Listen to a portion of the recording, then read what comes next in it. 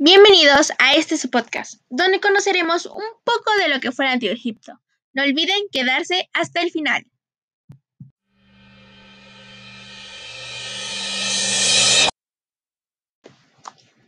Esta vez hablaremos de su mitología y cómo es que explican el origen de la humanidad.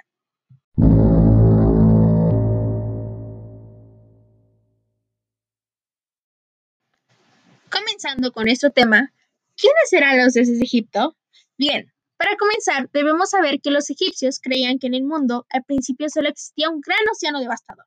Del mismo emerge Ben, un enorme monte piramidal que llevaba una flor de loto consigo.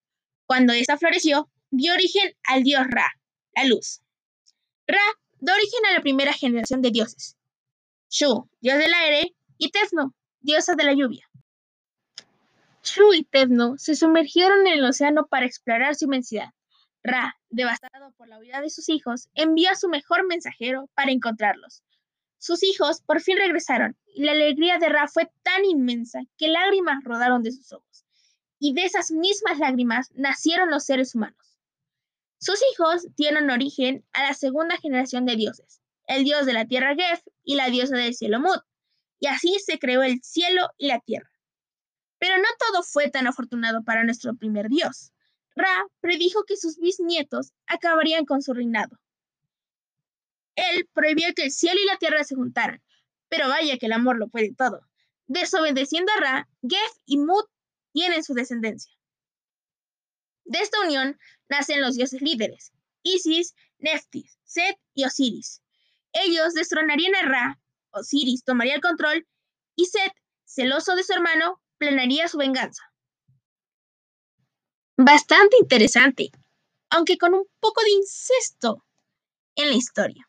Digo, solo es observación. Pero lo que me llamó la atención es la representación de Ben. Recordemos que las pirámides son tumbas de emperadores. Ben es el origen de todo y su orientación es el fin de la vida humana en este plano. Controversial a mi parecer. Siguiendo con nuestros dioses, conoceremos un poco más de su historia.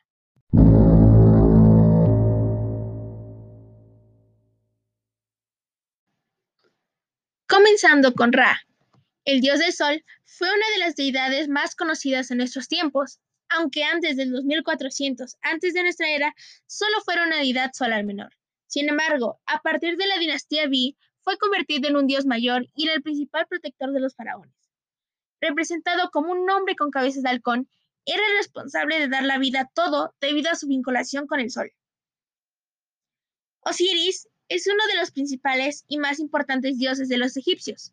Esta deidad debía heredar el reino de la parte fértil de Egipto, mientras que su hermano Set reinaría en la parte seca, el desierto y el oasis para que me entiendan mejor.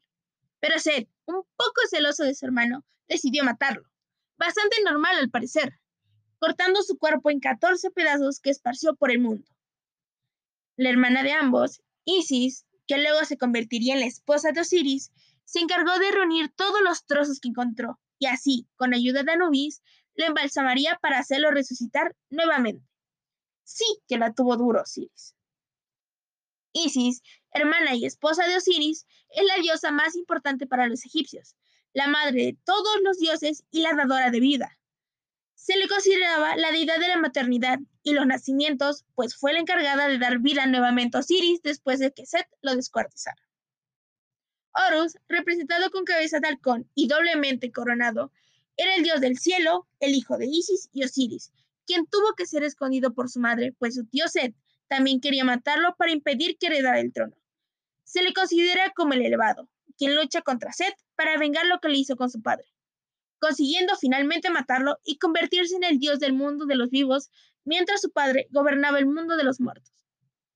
Y pasando con Anubis, el dios que todos conocemos, es representado tanto como un hombre con cabeza de chacal como por un chacal.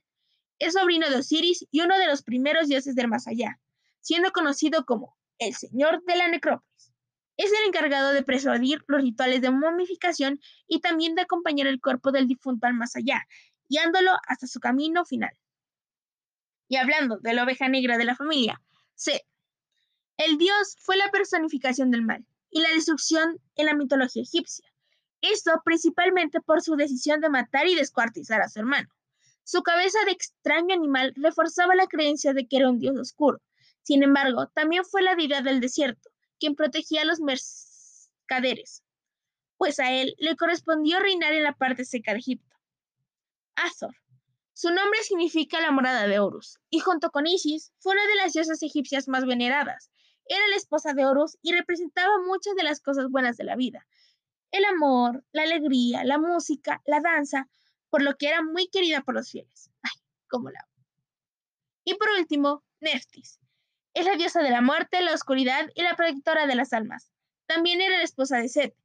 Vaya que te deseo mucha suerte, porque aguantarlo no creo que sea nada fácil.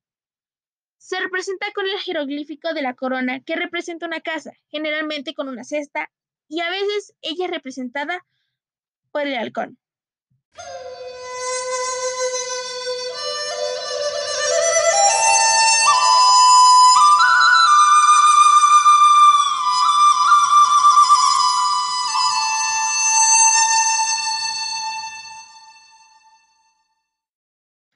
La mitología egipcia es una de las más completas e interesantes, ya que sus dioses siempre representan un objeto clave en la vida humana. Por ejemplo, la maternidad, la luz, los eclipses, y además busca que cada suceso natural tenga su propio mito lleno de aventuras y muertes. Y hablando de muertes, vaya que les gustan. Digo, matar a tu hermano ya es bastante, pero descuartizarlo y regarlo por el mundo es un poco mucho exagerado, ¿no creen? Bueno, y cerrando con un dato interesante, dado a mis últimas fuentes, en realidad Anubis no era sobrino de Osiris, sino su hijo. Así es, Neftis engañó a Set con Osiris. Ahora entiendo un poco de su rincón. Y hasta aquí su podcast favorito. Recuerden que estaremos publicando aún más sobre la mitología egipcia. No olviden seguirnos para no perderse ningún capítulo. Nos estamos escuchando.